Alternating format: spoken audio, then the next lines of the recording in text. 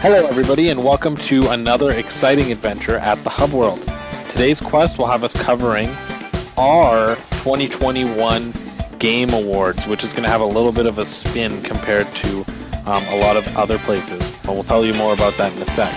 My name is Gules, and today our party members are Matteo, Gino and Riley.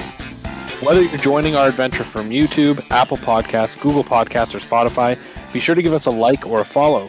Now, let's get this adventure rolling. So to start, before we get to our icebreaker, you probably just heard a jingle that you've never heard before. That's part of the new Hub World. You know, new year, new Hub World.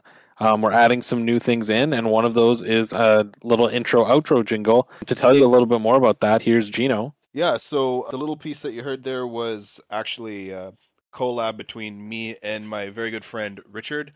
He has a YouTube channel, Richard Ibarra. They're almost at 1,000 subs, actually. If you could help him get to that milestone, head over there, check his channel out. He does a lot of like car videos and kind of like day in the life kind of vlogging stuff, so shout out to Richard. He helped me make this song 10 years ago back in high school for one of our drama projects. Of course, because we're both co-creators, he might be using the jingle over on his channel for some other stuff as well. So yeah, and we'll link you to his page in the description, so you can also check it out there. So thanks, Gino. Yeah, so you're going to hear, that's going to be our kind of like intro outro song for the next while. The other thing we're going to be doing with new year, new Hub World is we're actually going to be making a little bit of a change to the icebreaker format. We're actually going to tell you more about that next podcast. For this podcast, we are going to stick to our typical format, so look forward to that in our next one. And just before we get to the icebreaker, a little bit of housekeeping. On the 12th was our 1 year anniversary here at the Hub World. 1 year ago, on January 12th, we started this little podcast. Didn't expect it to pan out this much. Now we're on episode 45. And technically, we've filmed many more than 45 episodes if you count all our specials and our episodes that didn't even make it out to the platform. So we've done quite a bit, and it's been great. So we did miss our 1 year. We're hoping that this would be out on our 1 year. Unfortunately, as we are in a global pandemic, that global pandemic had spread to some of our members here, and we had to delay the recording of this episode about a week. So that's why we missed our anniversary. But this will kind of serve as our anniversary episode anyway. So without further ado, we are going to do our 2021 Game of the Year awards. Now, our Game of the Year awards are going to be different than anybody else out there, because we figured, first of all, there's a lot of games that came out this year. More games than any of us could play collectively. So we felt like we didn't have the best opinion when it came to determining what are the best games in some categories. But we also thought, wouldn't it be fun, rather than it being a Game of the Year awards that covers the games that came out this year, what if it's a Game of the Year awards that covers everything we've played for the first time? So not only are you going to see games that came out in 2021, but you're also going to see games that came out before 2021 that some of us at the Hub World had just never played before, and they might be our games in certain categories. Now, we will still have a category that's exclusive to like what the Game of the Year of 2021 is, so you're still going to get that typical award, but in all of our other awards, you might get an older game, you might get a 2021 game. It'll be kind of up for surprise, and you'll get some cool explanations. So that's kind of where we're at. Now, without further ado, I think we can start with our icebreaker category, which is going to be a little bit funny. So this is, what is the most disappointing game you played this year? Would anybody like to begin? I'll go first because I think I can just do mine really, really quick. And I'm trying not to be a jerk when I talk about this game, but it is Undertale for me, unfortunately. And it's weird because I keep like a log of all the games I beat in a document. I have them dating back to 2017, and this year was really weird because I was on pace up until I played Undertale to beat my previous record of how many games I've played this year. But after I played Undertale, I went months without beating a game because it kind of sucked the motivation for me to play games because of how much I didn't enjoy that game. Like I needed to take a break from video games after playing Undertale. Like it's the type of game, like maybe this is going to be a hint to the future of the Hub World, but hot take, I don't see what people see in Undertale. I honestly don't think it's really that great. I think it's one of the most overrated games that I've ever played as well. I'm unable to see what people see in that game. And and because I couldn't have that same experience, it was disappointing to me. So I have to go with Undertale. Continuing this kind of like hot take kind of thing, I think it was a game that came out this year in 2021 that I played that was the most disappointing, and that was Pokemon Brilliant Diamond and Shining Pearl. I knew we were going to be getting a faithful remake of the Gen 4 remakes, and to me, that really ruined the experience just because they're doing the remade content based off of Diamond and Pearl. As much as they added to the underground feature, that was one of my favorite things in the original ones. I could just load up on my DS and play the underground and have the mini games and make my own secret base that wasn't just statues of things. I could make a miniature Pokemon Center. I could make a miniature house. I could make a gym. I could have all these fun little things that I could put in there. And really, in the end, we only just got the statues of shiny Pokemon and regular Pokemon and the pedestals. That was really underwhelming for me. Maybe I didn't explore the underground enough to get other furniture pieces or anything like that, but not having that right away off the get-go was really disappointing for me.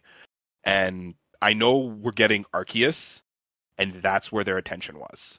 And I realized that, like, okay, any cool new features and new Pokemon and things like that would have been put into that, unlike what I don't know. I guess I knew we were getting a faithful remake, just I didn't realize it was this faithful.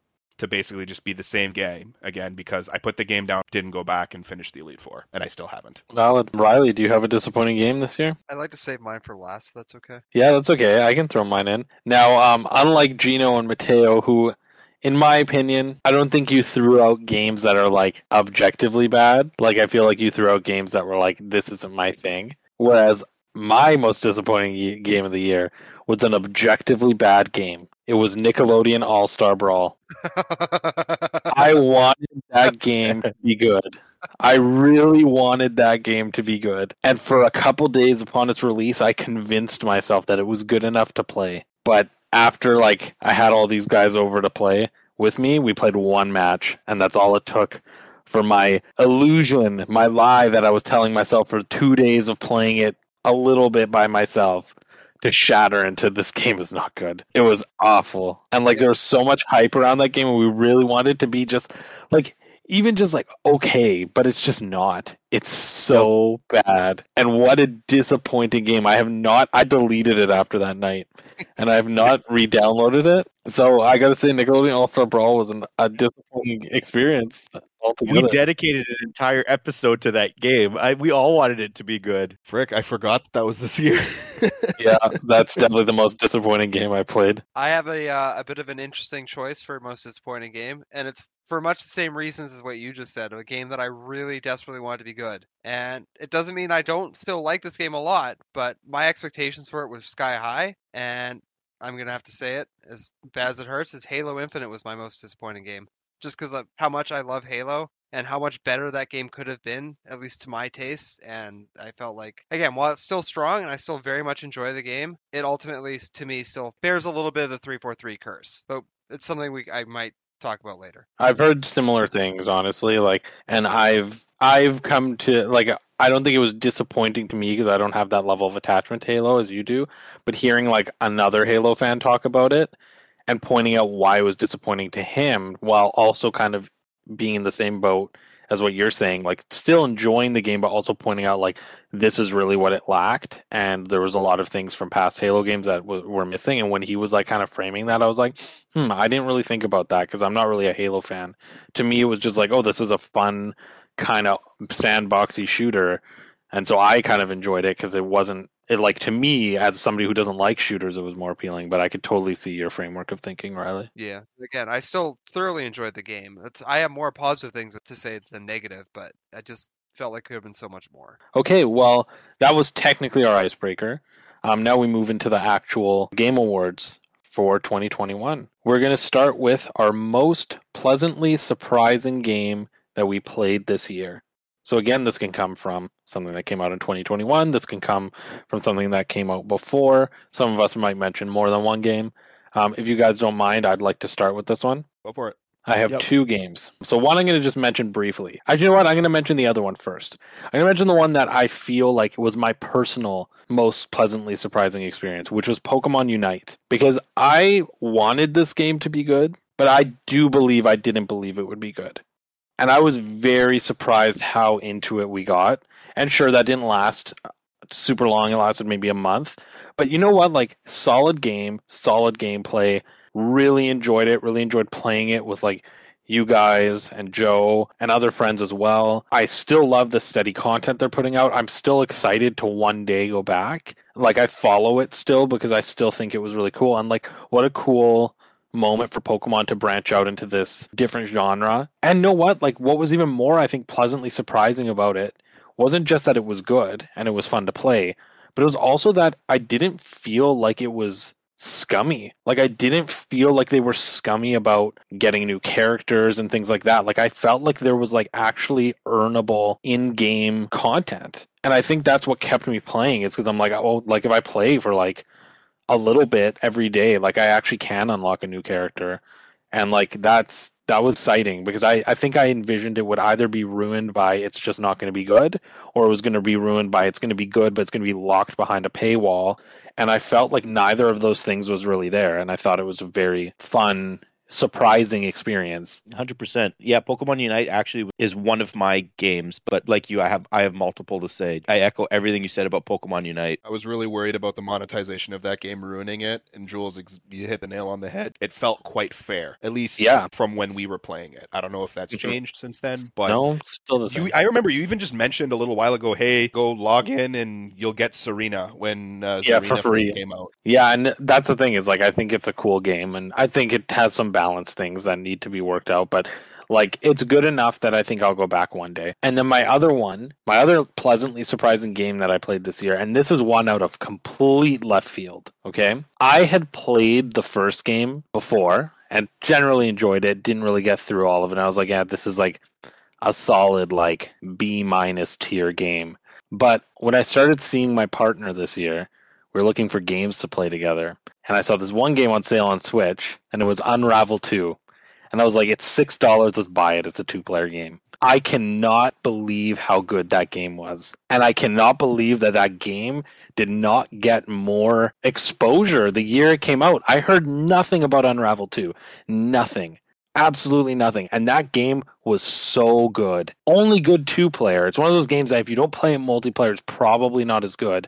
But I like one of the most solid platformers I've ever played. Really fun puzzles, really cute. And like the multiplayer was like really great because it like made you rely on the other person. It wasn't just, like New Super Mario Bros. U, where really just one person has to make it through the level and you don't really need to worry about the other people. Like this was like you had to make sure like your 2 characters were tied by a string. And all the puzzles were about wrapping your string around things the right way, pulling each other up. Like you had to like progress together, or else the other person couldn't progress because you were tied together. It was incredible. What a pleasantly surprising game that I just happened to pick up for $6, and it was great. So if you've never played Unravel 2, find a friend, play it. It's fun. So the most pleasantly surprising game for me was new Pokemon Snap. Now, I normally buy most Nintendo games anyways, and I probably would have bought Pokemon Snap anyways, but I was never that big on the original Pokemon Snap on N64. We went back and played it a few times recently because you could play that game to its completion in just a couple hours.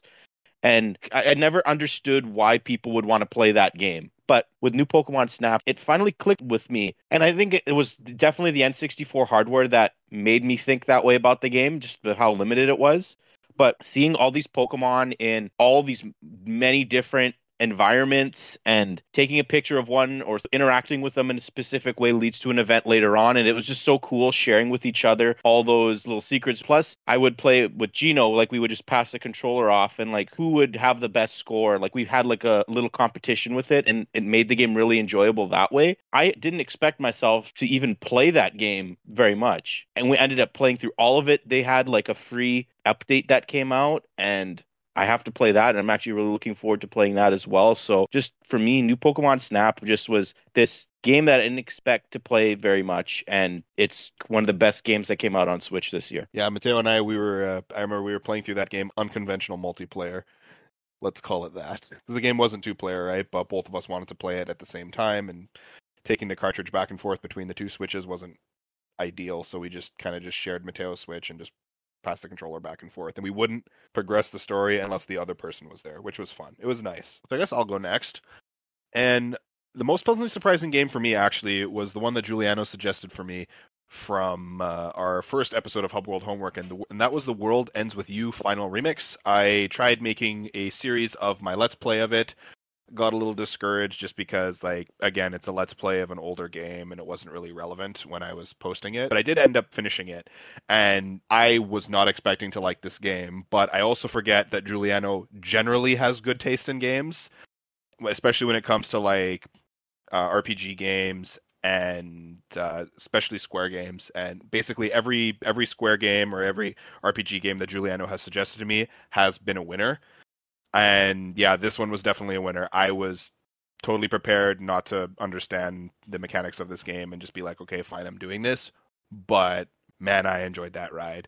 That game is so fun. Riley, what's your most pleasantly surprising game you played this year? Okay, so the most pleasantly surprising game for me was one that ended up making me play pretty much all the other games that developers made recently, and that game was Prey. Put me on a big arcane kick. Had played the original one, one that was completely unrelated to the one Arcane made in 2017, and I was so engrossed by it and pleasantly surprised that I decided to play both Dishonored games and Deathloop this year. It marries gameplay with atmosphere and story and player agency and story so well. It was good enough that I recommended it to Gino for the Hub World homework. Gino Oh wait, no, I recommended it to didn't. me for Hub Sorry. World. Never mind. I Yeah. didn't recommend it. Right. I just recommended it to Gino in general. Yeah, And there Gino we liked go. it so much that he recommended me for Hub World Homework, which hopefully That's I will it. get to that sometime Yeah. soon. Homework's on the back burner right now. I can't say it's going to be the kind of game that appeals to everyone, but if you even remotely enjoyed something like BioShock, I highly recommend you give Prey a chance. Oh yeah. So the next category is the best DLC/expansion of the year.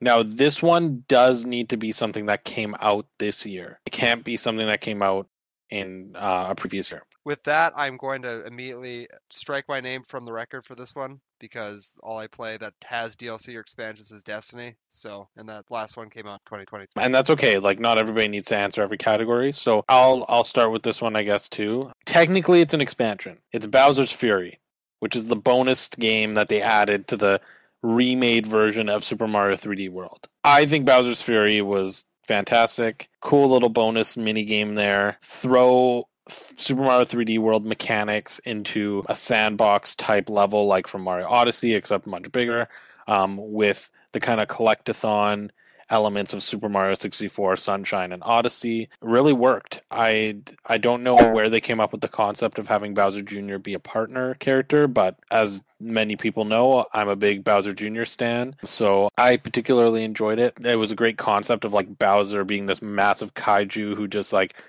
comes in every so often to interrupt your gameplay when you're taking too long, and you have to slam him back down under the water, and then every time you do, it reveals more and more of the map until you eventually defeat him.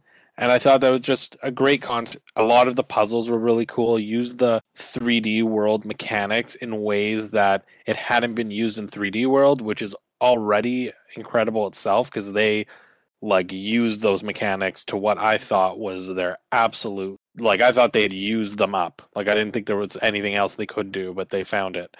So that's my expansion of the year. I didn't think Bowser's Fury counted for this, but yeah, I'm throwing mine out the window. I completely agree with you with Bowser's Fury. That game was excellent. I really want them to maybe try like have another kick at the can with that one 3D Mario. I think that the whole concept with Bowser's Fury worked really, really well. I was like the fusion of those two types of Mario. It was fantastic. And like, I don't want to say the same things you did, but yeah, like I really enjoyed Bowser's Fury. Definitely was a sleeper title this year. Not enough people, I think, have really praised that little sliver of the game as much as they should. I have an itch to go back to play 3D Mario, and I'm just deciding, well, do I play Odyssey or do I go do Bowser's Fury again? I do want to have like a small little shout out for Animal Crossing Happy Home Paradise also, just because I used the create your own restaurant and create your own cafe modes and models to like make actual restaurants that me and my friends would like frequent regularly. So yeah, just it was, and just to be able to like have unlimited furniture and the ability to change the size and layout of everything, it was great. One gripe I had with it, though, is that you couldn't change where the doors were. Anyways, remember, it's best DLC or expansion, and like the Beyond Light seasonal content and the Bungie 30th anniversary stuff does count technically for this because it is a DLC. Yeah, honestly, I was just thinking that when he started talking, I thought about that, and I would have chosen that, but it's too late now. I thoroughly enjoyed the Bungie 30th anniversary content inside of Destiny 2 during the Season of the Lost. Honestly, like Bungie has done a really good job with this, with the seasonal content since Season of Arrivals. We haven't really had a dud of a season in recent memory, and honestly, like Season of the Hunt was a bit of a dud for me personally, but Season of the Chosen, Season of Splicer, and now it's Season of the Lost have been really, really bangers. And especially that they've combined the 30th anniversary event with the Season of the Lost. I felt like it was a really good tie-in, especially because we've had like this unusually long cycle with the Destiny DLCs because Witch Queen got pushed back quite significantly. This is the second time that the last DLC before a big new expansion was extended for a long period of time, because this also happened with Arrivals. But at least they had something to fill the gap, and I guess where I'm going with this one is the 30th anniversary introduced the new dungeon, which was all pirate themed, and it was hilarious to fight the final boss, and he has a little helper called RM80, the Halo weapons, the nods to all the other Bungie stuff in there. The Marathon and Pathways into Darkness. So we're going to move on to our next one, which is best soundtrack / score in a game you played this year. Now, this can come from a 2021 game or something else, whatever you'd like. Would anybody like to start? I'll start with this one. Immediately, like the first thing that came into my head was Marvel's Guardians of the Galaxy. That soundtrack is fantastic. Square was able to create their own glam rock metal album that fit in with other 80s songs. And the general score in that game is really good also. So just, it was so fun being in battles, and like all of a sudden, Rick Astley's Never Gonna Give You Up just plays, or the Star-Lord theme that Square wrote. Like, it's just the way that all the songs mix together, it's perfect. And just the amount, just the sheer volume of music in that game, licensed or unlicensed, is just amazing. And I've never really played a game like that. And I hope that if they do continue the series in the future, they just go even crazier with the music. It was such a breath of fresh air, especially with those new songs. I can echo that. I really like that soundtrack. It's not my soundtrack / score of the year, but it was definitely in contention. Like, such a good soundtrack. I have two that I really liked. I don't know if I can give one. Yeah, say them both. Okay. My first pick, at least, is Metroid Dread, just because over the last year I've played pretty much all the Metroid games, and I felt like Metroid Dread had a lot of homages to a lot of the tracks I enjoyed in a bunch of those other games, while still making their own original ones, and I think all of that, it really helped the atmosphere of the game quite a bit. Valid. I agree with you. Very atmospheric. Really increased the dread. Yes, indeed. Increase the dread. My other choice is Deathloop. That soundtrack is awesome. It's jazzy, it's funky, there's some bangers in there. New funky mode. Yep. My soundtrack of the year is from Kena Bridge of Spirits. There's just something about that game. It's so magical. And I've really started to form this opinion about game music in the last 5 years, where I truly believe that what makes every single like incredible game incredible is its music. Like, I think what amplifies like a really good game into being a masterpiece is it having like an incredible soundtrack behind it that like really amplifies the gameplay and the like story beats and everything. And I think that's why things like Zelda and Final Fantasy are so successful, is because if they didn't have those incredible scores, like a lot of their story beats and their characters and things would feel less grand. And Kina gave me those vibes. It was like every moment in which I was doing even the slightest gameplay task, I felt like the score was amplifying everything. Everything in the story hit harder. Everything in the gameplay hit harder because the music just felt so epic and beautiful. And like, that's all I can really say. It's like one of those Zelda Final Fantasy soundtracks where just it's masterfully scored. Like it just amplifies everything in the game. I'll end things off for this one here, and I'm going back to The World Ends With You, Jules, because again, the music in that game, I don't know what it was. Like, Give me a chance. a lot of the music in that game, like it just fit the mood exactly like what you were saying about with Kina and everything. Everything like the score in that game was all completely original, and it fit the mood of this fictional world and everything. I don't really know how to describe it because I myself am not a music buff. Yeah, that game is very well known for its music. And know what? Like, now that you say that, I should mention also, it's not like my winner. Kina is my winner, but the sequel to The World Ends With You also came out this year, Neo: The World Ends With You, and it also had like equally as good of a soundtrack as the first one. Like a lot of great remixes of songs from the original as well as a lot of brand new ones that also just slapped. Like those are songs I would listen to on my phone. Like they're great. A lot of good music. So, next category is Best Multiplayer in a Game You Played This Year. Again, could be 2021 game, could be something else. So, what are we thinking for Best Multiplayer? I'm going to just say this now. Halo Infinite's probably the best multiplayer I played this year. Despite my misgivings about some of the choices they made in terms of balance and the weapons implemented, I still have a hell of a time playing it. It doesn't quite live up to the nostalgia I thought I'd have for it, playing it like I did back with Halo 3 with all of our friends in high school. Still very good. It has potential going forward, has a good competitive scene that I appreciate, and it's just a lot of fun, really. Yeah, Halo Infinite definitely. It's like on my list as well. I don't know if it's it's my favorite, but like in terms of online multiplayer, I think Halo Infinite is the winner. But I'm someone that values local multiplayer a lot, and for me, the experience I had with Mario Party Superstars was fantastic. Like it's everything that we wanted a Mario Party to be probably since the GameCube era. That game was comprised of the best mini games from all the Mario Party games in the past, but with the focus on the Nintendo 64 era, which is the best era for Mario Party. And it did have the ability to have online multiplayer, which did help, and it runs surprisingly well for a Switch game. But just when we're in that Mario Party mood, like this is going to be the go-to game from now on until they make another one like this. Like this game will always be relevant, I find, and it's only going to get better in the future, I think. Basically, then, to boil things down, local multiplayer, I got to go with Mario Party, but for online, I got to go with Halo Infinite. I wanted to have a little caveat with that one. So, And with that, both of my choices have been taken. I'm just going to repeat what Matteo said. Local multiplayer has to go to Mario Party Superstars. It even got like a bunch of like my older cousin would come over, and he's like almost 40 now. Would come over and be like, "Yo, let's play Mario Party," and we'd hop on the Switch, and he doesn't have to like relearn all these new maps and stuff because like these are all the old maps that we were playing from before, and a veteran gamer like my cousin can come in, sit down, have fun, and fundamentally understand what's going on. And of course, multiplayer online goes to Halo. It is still the king. Well, I personally don't care for online shooters, so I have no real opinion on Halo. But I do echo the Mario Party stuff. Like, I'm a sucker for Mario Party. I love Mario Party. It's a great multiplayer game and one of the best things to do in a party setting.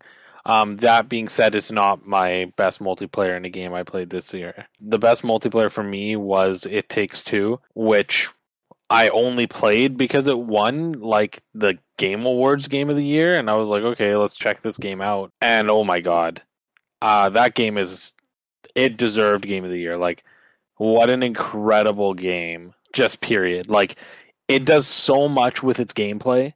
Like, so many different things. It's a platformer, it's a third-person shooter, it's a puzzle game. Like, it makes references to so many different games and genres within itself.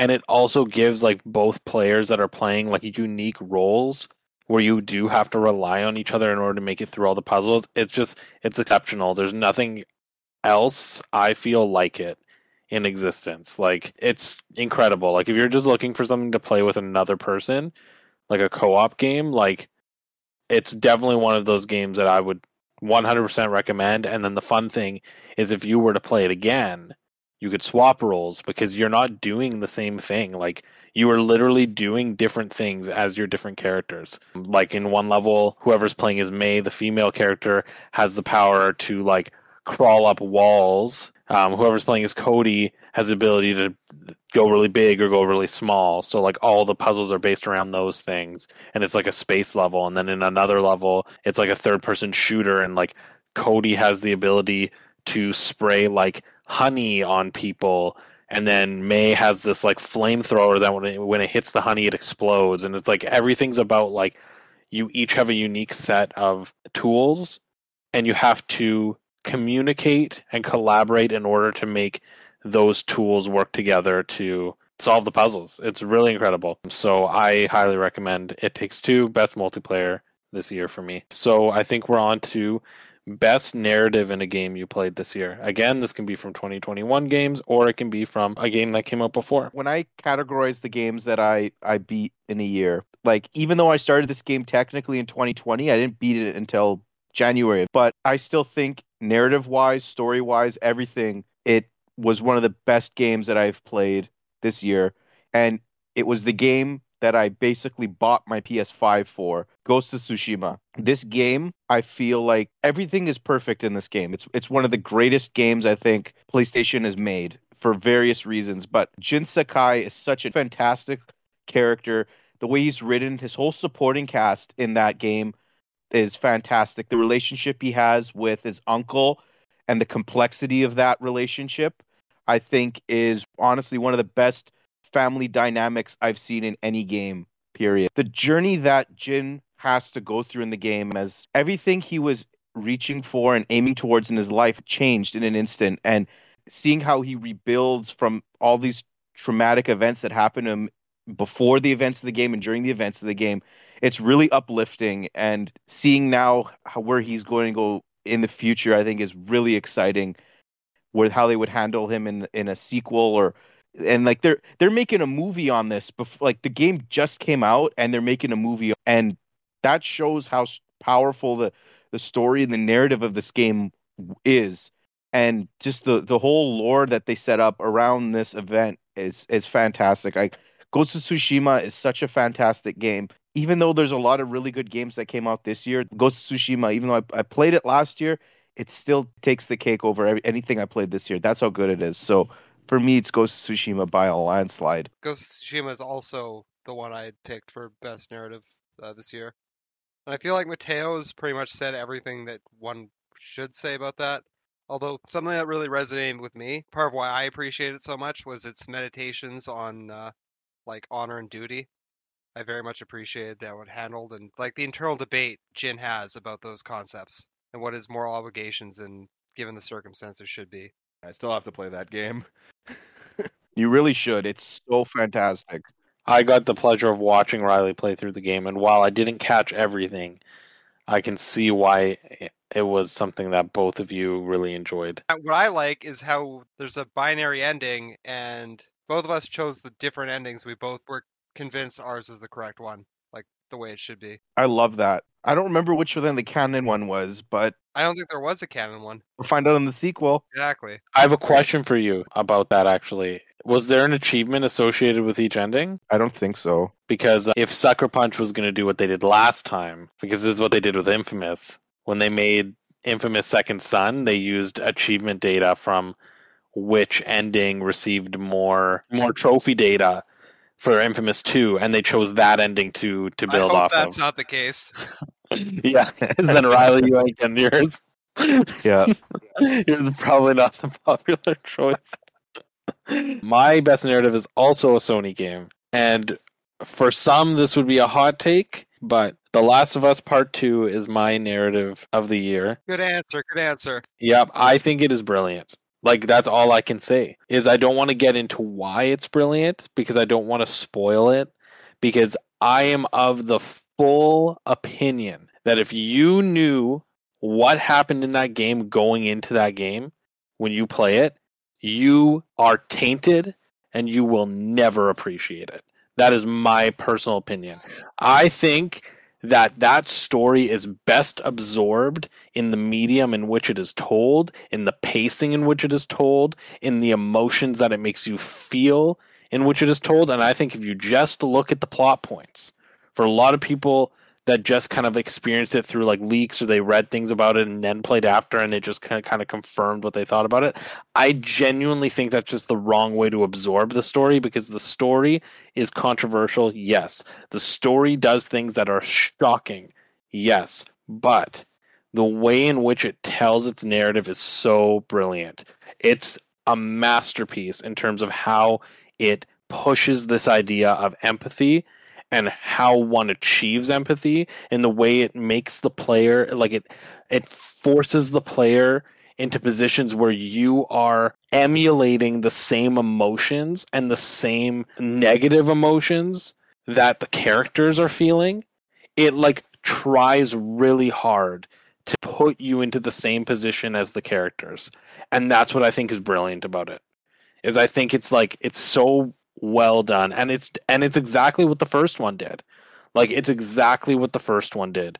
And that's why I loved the first one, is because the first one was such a brilliant story that like took you through these emotional individual pieces of a storyline that got you attached to the characters to the point where when there was a shocking thing that happened at the end of the story of the first one, even if you didn't agree with the choices that were made by the characters, you understood why they made them, because you had just spent like 12 hours living in that character's shoes and you understood the emotional core of that character. And I think that the second game does the exact same thing. I think it does it in ways that are very different, and I think the themes and the emotions it wants you to feel are very different, but I think it succeeds in doing what Last of Us does best, which is empathy and making you feel the emotions the characters are feeling in order to enhance its narrative. And that is why I think it's just like brilliantly told. Spicy opinion. Abby is the best character in the Last of Us franchise. I too like Abby, but that is my narrative of the year. I'm going to keep mine a little bit shorter just because I still haven't finished it, because Hubworld homework and a few other things got in the way. But the best narrative, and I feel like I'm like 98% way. I think I'm on the last mission, and that is Prey. Yes, Riley, I still haven't finished Prey. I fully intend on going back to it, but the story in this game, the journey that you go on in this game, also just based on like the audio log stuff, what you hear on the comms, your character even talks to you. It's weird. It does a really good job with environmental storytelling, I think is. Yeah, you just like, because a picture can tell 1,000 words, and just by going through these environments and you see what's happened to this space station in just this short amount of time, what do you do? Or like one of your quests will have you like, oh, there's something pinging out in outer space. What is that? Go check it out. And just when you get there, you can kind of piece together, just based on the scenario that you're in. It does a very good job of that. And just like a combination of you figure it out yourself, like, and this self-discovery and like kind of like almost detective kind of storytelling, I like to call it, as well as like, okay, here's the main character, here's an antagonist that they have to encounter, and this is the situation. It also gives you multiple endings as well. Like the game gives you plenty of chances to like out, and you'll get a different ending depending on what choice you make, which is also really, really fun. I just thoroughly enjoyed this so far in Prey, and I do want to go back and get the other endings. Okay, so those were our best narratives. So we are now on to our best gameplay in a game we played this year. I'll open. The game that I felt was the most fun and I felt was like most tight gameplay, and this one isn't anything spectacular in terms of what I'm going to say about it, but I just really enjoyed the gameplay, was Ratchet & Clank Rift Apart. I love the Ratchet & Clank series, and for the longest time, even though I really loved Ratchet & Clank, it was never my favorite PlayStation exclusive. Like I always felt Jak and Daxter was better, and then the PS3 era, I hopped onto the whole like, ooh, I'm a big boy now. I like Uncharted and all that kind of stuff. But I can say like Ratchet & Clank had a little bit of a hiccup over the last like 5 years. Rift Apart is like the best game in the series. Like no comparison to any other game in the series. It's everything that was good about the the PS2 games and the PS3 games, but better. And it's so well done, and it felt so fluid. What they were able to do with the PS5's tech, with like the rifts, and the new weapons, and like balancing the dual characters, like I'm really excited for what Insomniac's going to put out next with both Ratchet and Clank and Spider-Man and Wolverine, because their track record lately has been pristine. Like, they are gameplay geniuses. They know how to make their games fun. And what I love about a game is when I'm excited to go home and play it because I'm having a blast playing it. And Ratchet and Clank is one of those games this year where I was like excited to go home and play it because I was just having a blast. So that's my gameplay of the year. Yeah, a similar type of thing with me, but for me it was Metroid Dread. I loved the additions that Mercury Steam made to this Metroid formula in Samus Returns with like the Aeon abilities and like the combat counter and stuff like that. But they refined it even more in Metroid Dread. They added even more awesome abilities like the Phantom Cloak and then the Flash Shift ability. The different types of bombs that you get were also welcome additions, and just like the speed of the game, Samus like being able to auto like go jump over small ledges or the slide through like I love that. Just how everything felt the way it should, and just the way Nintendo makes their games, like everything is polished till it's gleaming. Like I just found Metroid Dread was another example of that, and like the boss fights were exhilarating. The level design is fantastic. There was a good amount of puzzles, and like I went for 100% in this game, and some of the ways you have to get like a missile tank are really, really difficult. And you think to yourself, well, how the heck am I going to get through here? And then when you find the solution for that, it was really, really satisfying to when you have that payoff. There's sequence breaking, there's different ways to get to bosses, and sometimes you'll have like different cutscenes that can happen before you fight a boss, and there's just so many things like that in Metroid Dread, and it just feels like the ultimate 2D Metroid game. So I have to go with Metroid Dread for gameplay. I honestly have Metroid Dread on my list for best gameplay also, but as you were talking about it, Matteo, my mind started to drift a little bit. And I was starting to think about like, okay, well, what else has like really good gameplay? And like, it doesn't have to be like the controls and everything, but what is like an addictive gameplay loop? And I was just thinking about that. And I'm going back to Happy Home Paradise. And I think I'm going to change my best gameplay from Metroid Dread to Happy Home Paradise just because I loved making little houses and like the vacation things for each of these villagers. And even Jules and I, we were coming up with all these creative stories and stuff. Like, for instance, Marlowe is this like mafia boss, and I'm making like a mafia boss themed house around the character of Marlowe. And then there's the one lion dude that was obsessed with bathrooms, and I had him like have like a million bathrooms in his house, but they all have like security cameras and all these things just to like satisfy his desire to like have a bathroom paradise, I guess. And just like even like I made my favorite villager Rod. He's a pirate mouse. I made him a haunted pirate cove and stuff. And just like little things like that where like you have unlimited furniture, you can change the house and basically interior decorate this house in this space to your heart's content. It was so addicting. And being able to like unlock all the furniture and get the extra walls and all that stuff, just like the stories that we made based on like these villagers and what are they doing, and just like it was just inspiring your imagination just to like go wild. Like this game inspired you to just go out, have fun, and when you have these little backstories in your head for certain villagers, it made that DLC so much more fun. It's hard for me to choose just one because, as I mentioned before, I've played a lot of Arcane games, and while Jules seems to think that it's Naughty Dog who has the best gameplay, I genuinely believe at this point that Arcane is very much up there. The sheer amount of options they give you to deal with problems in these games is awesome. There's so much freedom in how you can interact with their worlds. So it's really hard for me to narrow it down between the three prominent ones I played because while I played Deathloop, I didn't play it to completion. So there's still stuff I have to do in that. So it's between Dishonored 1, Dishonored 2, and Prey. And while I enjoy Prey for technically having more paths to do stuff and more options, I have to give it to Dishonored 1 just because I think it has the strongest level design. And there's something just deeply satisfying with the powers and tools they give you. Just with Dishonored 2 being a strong second. I have so much fun playing those games and always finding new and fun ways to murder guards or get them to murder each other, stuff like that. So we have 3 categories left. Now, before we go back to our 2021 games, we're going to be looking at 2022. What is our most anticipated game of 2022? Go ahead, Riley. You may kick it Elden off. Ring. That's all I have to say. I've never heard of it. What is that? Go away. Leave. Get out of this podcast now. I'm very excited for Elden Ring. I don't know.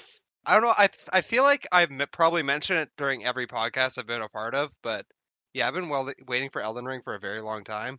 And as a huge FromSoft fan, it is all I've been able to think about for a little bit now.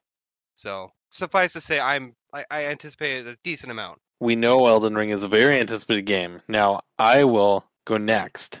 Now, obviously, I'm very, very hyped for the sequel to The Legend of Zelda Breath of the Wild, which may come out this year. It's supposed to come out this year, but who knows? But obviously, I'm very excited for that as a massive Zelda fan. I'm also very anxious about it because with every new Zelda game comes a new Zelda Collector's Edition that I have to make sure I get, lest I cry and destroy my entire collection for not having one of them. But despite the fact that that massive game is coming out, I can't help but be hyped for Chocobo GP. And I can't explain this hype to anybody. There's no logic other than I'm so starved for a new Mario Kart game after nearly 10 years without a new one that anything that looks remotely similar to Mario Kart just gets me excited. But Chocobo GP, at least for the first half of the year, for the foreseeable future, is easily my most anticipated game. Oh no, Jules, you got to be careful with this anticipation. Look what happened to Nick All-Star Battle Royale or whatever it is. Oh, don't say that. Please don't Jules, say that. don't. Chocobo GP actually is polished. It looks polished. It looks polished. And hey, Chocobo Racing, which was on PS1, was a really good racing game. So I have 2 on here, but I have kind of like a third one as like an honorable mention.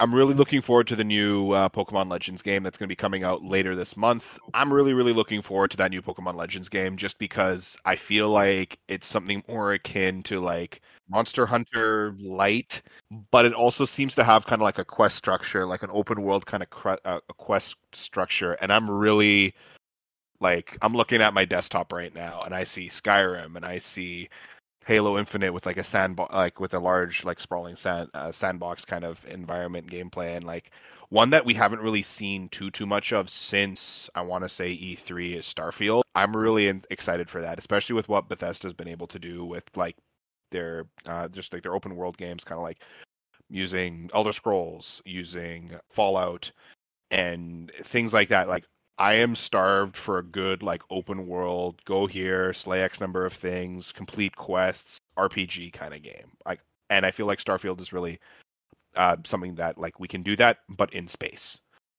And that, of course, in, like, Destiny 2 Witch Queen, so.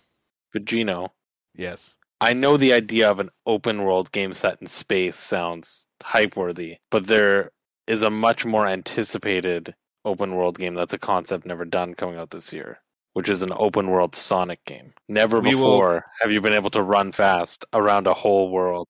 Yeah. Oh, an open zone game, as Sega calls it. Oh, that's a good play on words. But yeah. Yeah. Like Pokemon Legends Arceus for the immediate future, Destiny 2, which is also kind of immediate, and Starfield for the long term. And then of course Elder Scrolls 6 when that comes out, but we literally know nothing about that, so I don't count it. You're going to have to wait a few years for that, you know. Oh yeah, I know. We're going to have Skyrim on Smart Fridge for Tesla, and I want to say maybe for Smart Shoes soon, so don't worry, we have Skyrim to tie us over. So what is the expected release for Ragnarok? This year. Is it this year? Okay, then I'd like to also mention that one. Yeah.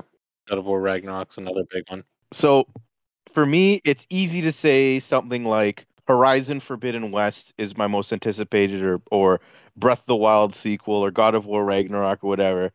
But I'd be lying to myself if I say any game is more anticipated than Yu-Gi-Oh! Master Duel. It's everything I've ever wanted in a Yu-Gi-Oh! Game. It's cross-platform, cross-progression. It's an automated battle sim made by Konami, so it's going to have the polish that we've wanted. Seemingly, the game is going to be very free-to-play friendly, like Yu-Gi-Oh! Duel Links was. Every card that is in Yu-Gi-Oh! Is available in the game. They're going to be adding future cards to the game. I'm going to put so much time into this game. It's not even funny. I'll be able to play it on my phone, on my Xbox, on my Switch. It'd be so fun if we have like big tournaments where we can all play. We can all build our favorite decks with our favorite archetypes. Gino and I have gotten back into Yu-Gi-Oh really, really, really hard this year. And this game is only months away. It's going to be out by the end of March. So we don't have to wait very long for it. Like, this is by far my most anticipated game. Like, it's not even close. For what Joe has with Path of Exile and Riley has with Destiny, Gino has with Skyrim or whatever the heck he likes. For me, it's going to be Yu-Gi-Oh! Master Duel. That is going to be my game. So I really want us to do something with Master Duel when it comes out. We can record like online duels. I think that'd be fantastic. So Yu-Gi-Oh! Master Duel, hands down. Can't wait to get my game on. Yeah, you guys have probably noticed that Matteo and I have done some like Yu-Gi-Oh content and stuff on here, just because like we are fans, but we've never been good enough to play in locals and stuff because we don't carry around. We don't play all the meta cards. We like playing those like rogue decks and like off meta stuff just because it's fun. And this game here also has a lot of promise to be really, really fun. And I think Now the funny thing is Gino and Matteo say that they've never been good enough competitively, that they just like to play with their off-brand stuff as if they're these casual Yu-Gi-Oh players. They are not casual Yu-Gi-Oh players. Me and Riley are casual Yu-Gi-Oh players. Riley plays dragons as a theme. No specific archetypes, just dragons. And I play Thousand Eye Relinquish, and that's it. Just Relinquish. Your problem is you play more than 40 cards in your deck, and you never draw what you need. I have both of you guys. I have to have 60. How will I get all my favorite cards into the deck? I have the most allowed. Riley, your deck is destroyed by one card. It's called Dragon Capture Jar. Yes, I'm well aware. I look forward to recording duels online as well, Matteo, where I put out one monster card, and then it's just a series of chains of your cards until you win. That's modern Yu-Gi-Oh! That's modern Yu-Gi-Oh! For you. So we have two more left. So we have our favorite games that you played this year. So you can mention multiple here. These are just your favorites. It doesn't necessarily have to be the ones you think are like the best. But whichever ones you really enjoyed. I'm going to start off. So the first two I'm going to mention are ones that have already been mentioned. So I've already mentioned Ratchet and Clank Rift Apart and how I thought it was really fun. Like, that was one of my favorite games this year. So that's one. Mario Party Superstars, for all the reasons that Matteo and Gino had mentioned earlier, and best multiplayer, like, same thing, one of my favorite games this year. Still playing it, like, every time I go visit my little sister or friends, like, constantly playing that game.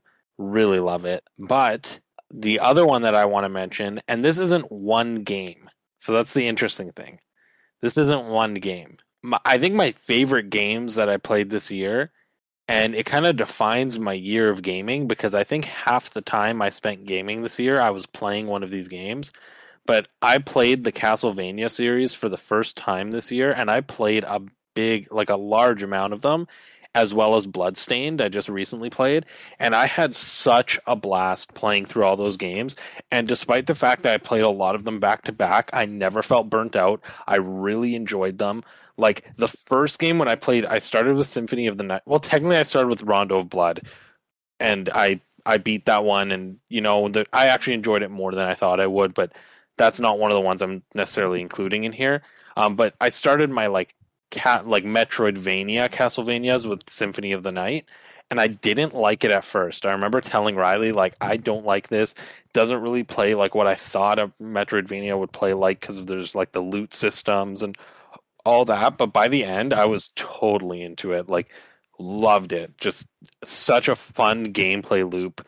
And then I played all the GBA ones, and then now I've played Bloodstained, and even though all of them are very similar in gameplay, they're all very unique.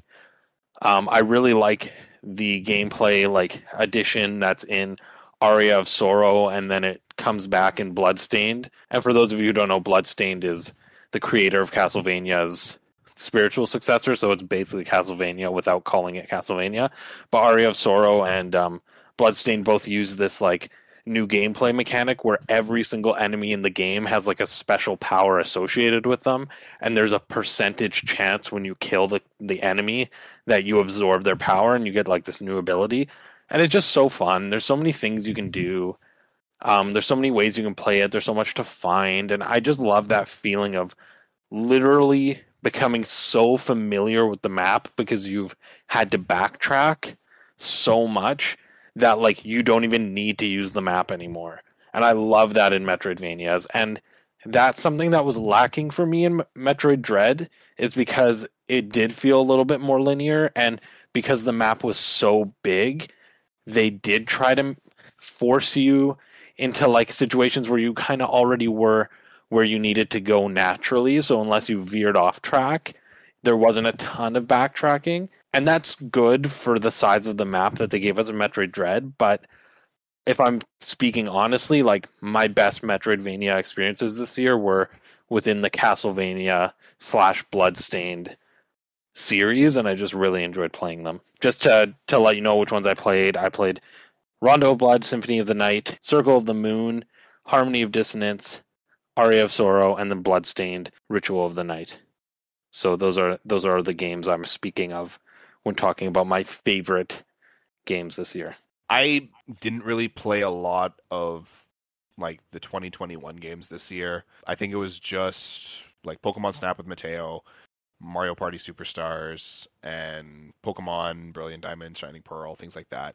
But this game here is an ongoing game. I had a lot of fun with Destiny this year, and I know Beyond Light technically came out back in like September and everything, but like again, going back to its seasonal content, aside from the Season of the Hunt, which was the one that happened in, I want to say like September-ish, I had a lot of fun with like Season of the Chosen, Season of the Splicer, and currently with the Season of the Lost and everything. And just like getting back into Destiny 2 has been really, really fun. Bungie has some really great gunplay and stuff in the games. They make you really think about what guns and stuff you bring into specific scenarios. The way that they're changing the game seems to be a lot more player friendly and just very intuitive and fun. There's really fun and easy ways to like cheese certain scenarios, and just like the amount of fun that we have playing with Riley and like Joe and like the rest of the clan and everything has just been like, it's just been good fun.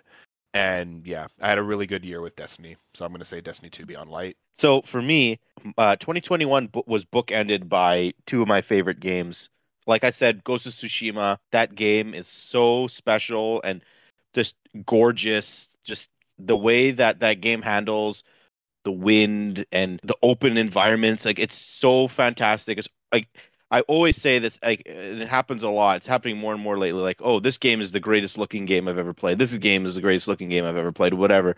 Ghost of Tsushima is one of the greatest looking games I've ever played. Like, period. And like, and there was a expansion that came out this year that I haven't picked up yet, but I'm gonna probably play that hopefully soon.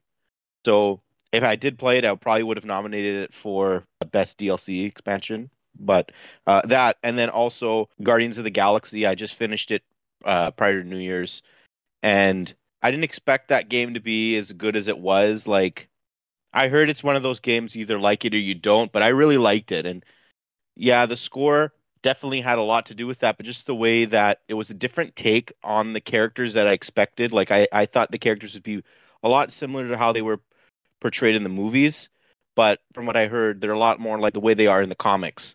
So that is good. And then also just like having all the alternate costumes for the characters, and there's actually a good amount of collectibles to collect in the world, and just how, and also kind of had that Telltale feel to it, which I actually really liked Telltale Guardians of the Galaxy. So it's kind of cool having played two experiences like that in the last couple of years. So if I had to pick one of them, probably be Ghost of Tsushima. I'm torn between two games. Actually, three now that I think about it. Mention them all. Okay. The first one I'll mention is it really grew on me because one part of it in particular was aggravating to no end, but Metroid Prime 2 is a game I'm very glad I played this year, more so than Metroid Prime 3, that's for sure. I did not like 3 as much. Yeah, despite Tora's Bog being possibly one of the worst things I play in a game, I still enjoyed the experience of doing it. Moving on from that, as I was discussing before, I've been enthralled by the gameplay of the arcane games, so Dishonored is definitely up there. I've replayed that game like 4 times within a week. I don't do that often, so that's up there.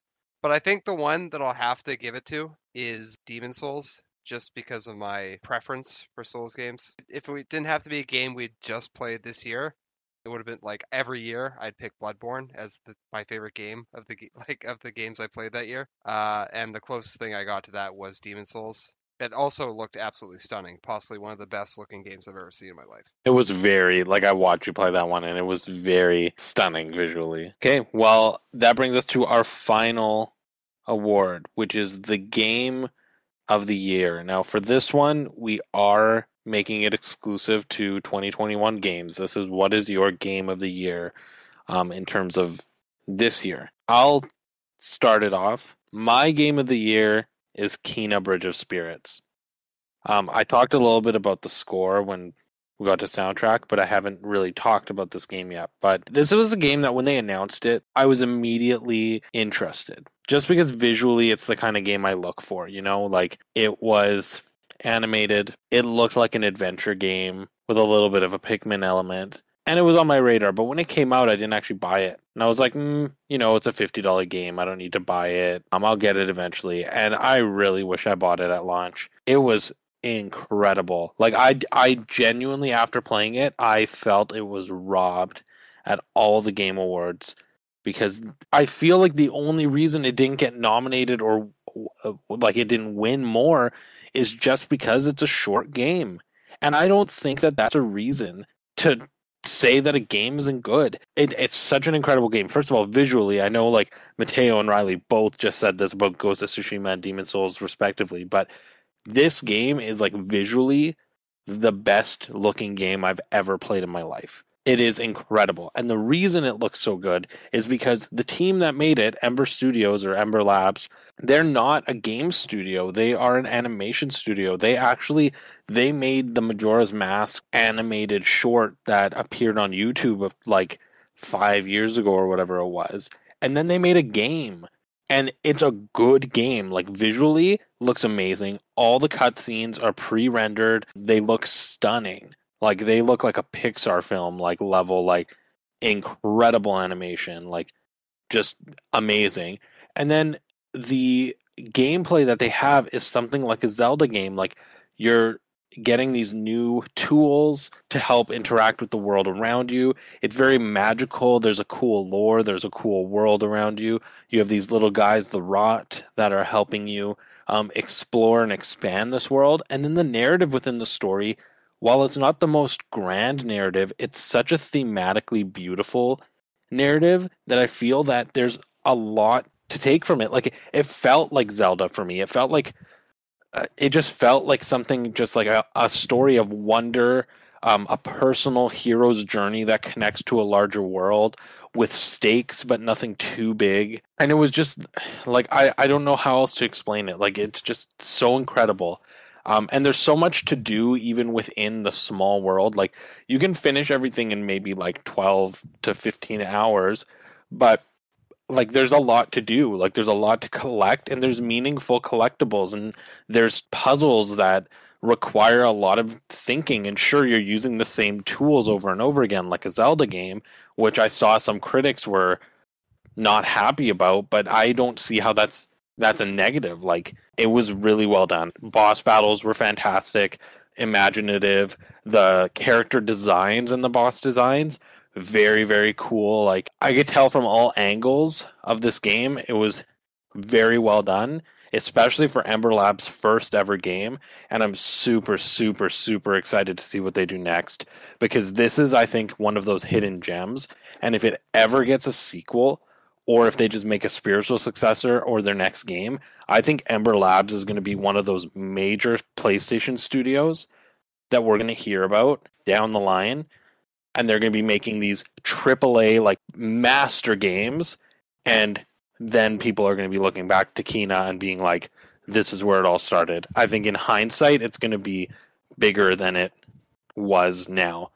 But it's so well done. Like, I highly recommend this game to anybody who wants like just a fun, beautiful, visually stunning and gameplay stunning story and game. Yeah, I'm really looking forward to playing Kena. I'm Yeah, I'm working through The Last of Us Part 2 right now, but on the PlayStation backlog, that is next up for me. yeah. And can I just say one last thing? Actually, I started calling it Kena Bridge of Spirits back before the game came out, and even though I've since learned the proper pronunciation, I still fall into the habit. So please, those of you who have played the game, don't be like, this guy didn't even play it. He's not even saying her name right. It is Kana Bridge of Spirits. I'm sorry for calling it Kena Bridge of Spirits. It's Kana Bridge of Spirits. Kena. That's going to be very, very difficult for me to adjust to. I'm going to be in the same boat. It's hard because I called it Kena for so long. I'm gonna be honest, Jules. From the small amount of what I watch you play of it, doesn't seem like my cup of tea. To be fair, you started watching me literally not even an hour into playing. So it was very, very, very early game. It gets a lot better. I have two games in mind, and it's tough to pick the two of them. Like, do I go with the game that I had the one playthrough of it that I'll never have that experience playing with it again, or do I have the game that is the complete package game that has infinite replayability? Follow your heart. I'm gonna follow my heart, like Sora says. Let your heart be your guiding key. Yeah, I'm gonna pick Metroid Dread for my game of the year, and I'm gonna be brutally honest. Like, Jules and I had a very similar impression of Metroid Dread for after the first hour or two. We're like, it hasn't really clicked with us. But then there's a moment that happens in the game that we said, oh shit, and then everything after that started to make sense. And that is that it's the satisfaction of the game just clicking in our minds.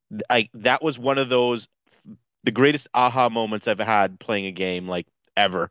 And that is part of the reason why I think Metroid Dread for me is game of the year. Like, repeat playthroughs of it won't have the same impact, but this first playthrough was so special that I just can't ignore that. And like I said before about the gameplay, it plays better than any 2D Metroid game. I played through Super Metroid and Fusion this year as well. And this game is a modern classic already. It's going to be always in the conversation for best Metroid game, best 2D Metroid game. And it perfectly sort of wraps up this arc that they've been telling since the original Metroid, the Samus and Metroid arc. The soundtrack of it is fantastic. The environments, the level design, it's the complete package for a Metroid game. It's the best Nintendo game of 2021, in my opinion. And it's one of the best Metroidvanias I've played in a long time. And this is coming from someone who adores the genre. It feels like to me, since Samus Returns, we've had these phenomenal games like Ori and the Will of the Wisps and Hollow Knight, and Metroidvania games are everywhere. And I was kind of scared almost to think okay, well, how's Nintendo going to hit that level that these other games have hit? They're the ones that created the genre. Are they going to elevate it? Are they going to raise the bar? And undoubtedly they did with Metroid Dread. It is, in my opinion, it's one of the premier games in the genre. And the mystery that unfolds on ZDR is it's fantastic in my opinion. So I'm sticking to my gut. I'm following my heart. I'm going with Metroid Dread. My game of the year for 2021 is Halo Infinite, just because I feel like 343 really did a good job with this, albeit it was a learning process. I'm not gonna sugarcoat it. They really dropped the ball with, I want to say, the multiplayer of Halo 4 and the story of Halo 5. And the campaign in this game, I really like the sandbox style. I feel like this is really going to be pushing a lot of games and stuff can definitely learn what 343 did with this, and okay, take a first person shooter and really go forward with the kind of the sandbox game style. I know that a lot of people say Just Cause and Far Cry kind of follow this kind of sandboxy thing, but those IPs aren't as big as Halo. Halo is up there with Mario, Doom for recognizability and IP significance to their respective genre, right? And the campaign and stuff really worked for me. I'm now going through picking up all the remaining collectibles that I'm doing so I can go out and do a lasso run in Halo, which is something I've never done before. But I feel like it's something that I can do because the game is just so open and allows me to go out and get special weapons, or allows me to just cheese the game and grab the Scorpion tank gun from the first mission, and it's just fun. And that's something that I haven't had in a long time because I've never really been good enough in a lot of Halo games. Out of our group of friends, I was always scraping the bottom of the barrel. But we also have a group of friends that's really, really, really good at Halo and really good at first-person shooters. So I'm like the worst of the best, I guess. And like the multiplayer in this game has been really tight, I found. It's a good compromise between what Halo 3 was and what something new like a modern first-person shooter like or of something like Battlefield or Call of Duty or something like that. It's a good balance between the two of them. You have that you still feel clunky and bulky like that kind of like Titan kind of like gameplay almost, Riley, if I'm kind of trying to like tie this in with Destiny. Like you feel powerful, but you have a lot of maneuverability. And the way that they've been able to accomplish that is with the new system that they have for the armor abilities and things like that. Like you can go out and grab your grapple shot and be able to like grapple hooked from one area of the map to another map, or you can use the thruster pack, or you have the reflector shield, which I just recently learned that you can use as a jump boost. If you like aim down, jump, and fire, you go flying. Using the sandbox tools that they've given you in the multiplayer environment just feels really well. Yes, the weapon balance is totally all over the place. The AR is way too powerful. And Matteo and I talked about this in our Halo chat, but I just had a lot of fun with Halo. And honestly, like, yes, 343 is listening to us when we say, where are the game modes? They brought in all the new game modes for the Slayer archetypes and all that kind of stuff. Like, this is a new engine that they're working with. They don't have the old Bungie like code and stuff that every Halo game was based off of Halo 1, right? Like, they don't have that stuff anymore. The game archetypes aren't in place. They literally have to make them from scratch. So giving them a little bit more of a benefit of the doubt, I feel like in time, Halo Infinite will be even better. And for right now, for what it's worth, I've played it, I've bought it, I have it through Game Pass, I got the Season Pass. I'm taking my time with it also. It's not something that I'm like rushing to level 100 in the Season Pass. No, I'm going to take my time with it. Halo is one of those games, evergreen games, that I can go back to and know that I'm going to have a good time. And that's what I like about it. So my game of the year, I'm almost like 100% sure I was the only one who played it this year. And I know other people, it's a fairly popular one, but no one in our friend group likes these kinds of games. But my choice was Resident Evil 8, or sorry, Resident Evil Village for game of the year. I had quite a bit of fun with that. I found it was the right amount of tension without ever being, shit your pants scary. Now, my question is it called Resident Evil Village, or is it Resident Evil VIII Age? It is Resident Evil 8 Village, unfortunately. I don't know why they couldn't have it be a subtitle, but whatever. Especially since Resident Evil 7 is called Resident Evil 7. But whatever. Anyways, that game I had a great time playing it. I played through it multiple times. I all but platinumed it. It's just some of the collectibles I haven't gotten, and then the bonus mode that's based off a multiplayer game that I'm never gonna do. But that game is quite fun. It's fantastic. It's set in atmosphere. I gotta be honest, the writing is extremely corny, but I guess that's kind of the appeal of the Resident Evil games. Just kind of like how Metal Gear is. Yeah. That's how Japanese kind of like realistic games often are. They have a little bit of anime to them, you know? But yeah, like I thought the enemy design was great in that game. It was actually just in general, the environments, the enemy design, the art direction was good. Gameplay was fun. The story was adequate. It was just a good time. It was a good evolution from what they did in Resident Evil 7. And I really hope they continue with the first person Resi games because I feel like that's a lot more immersive.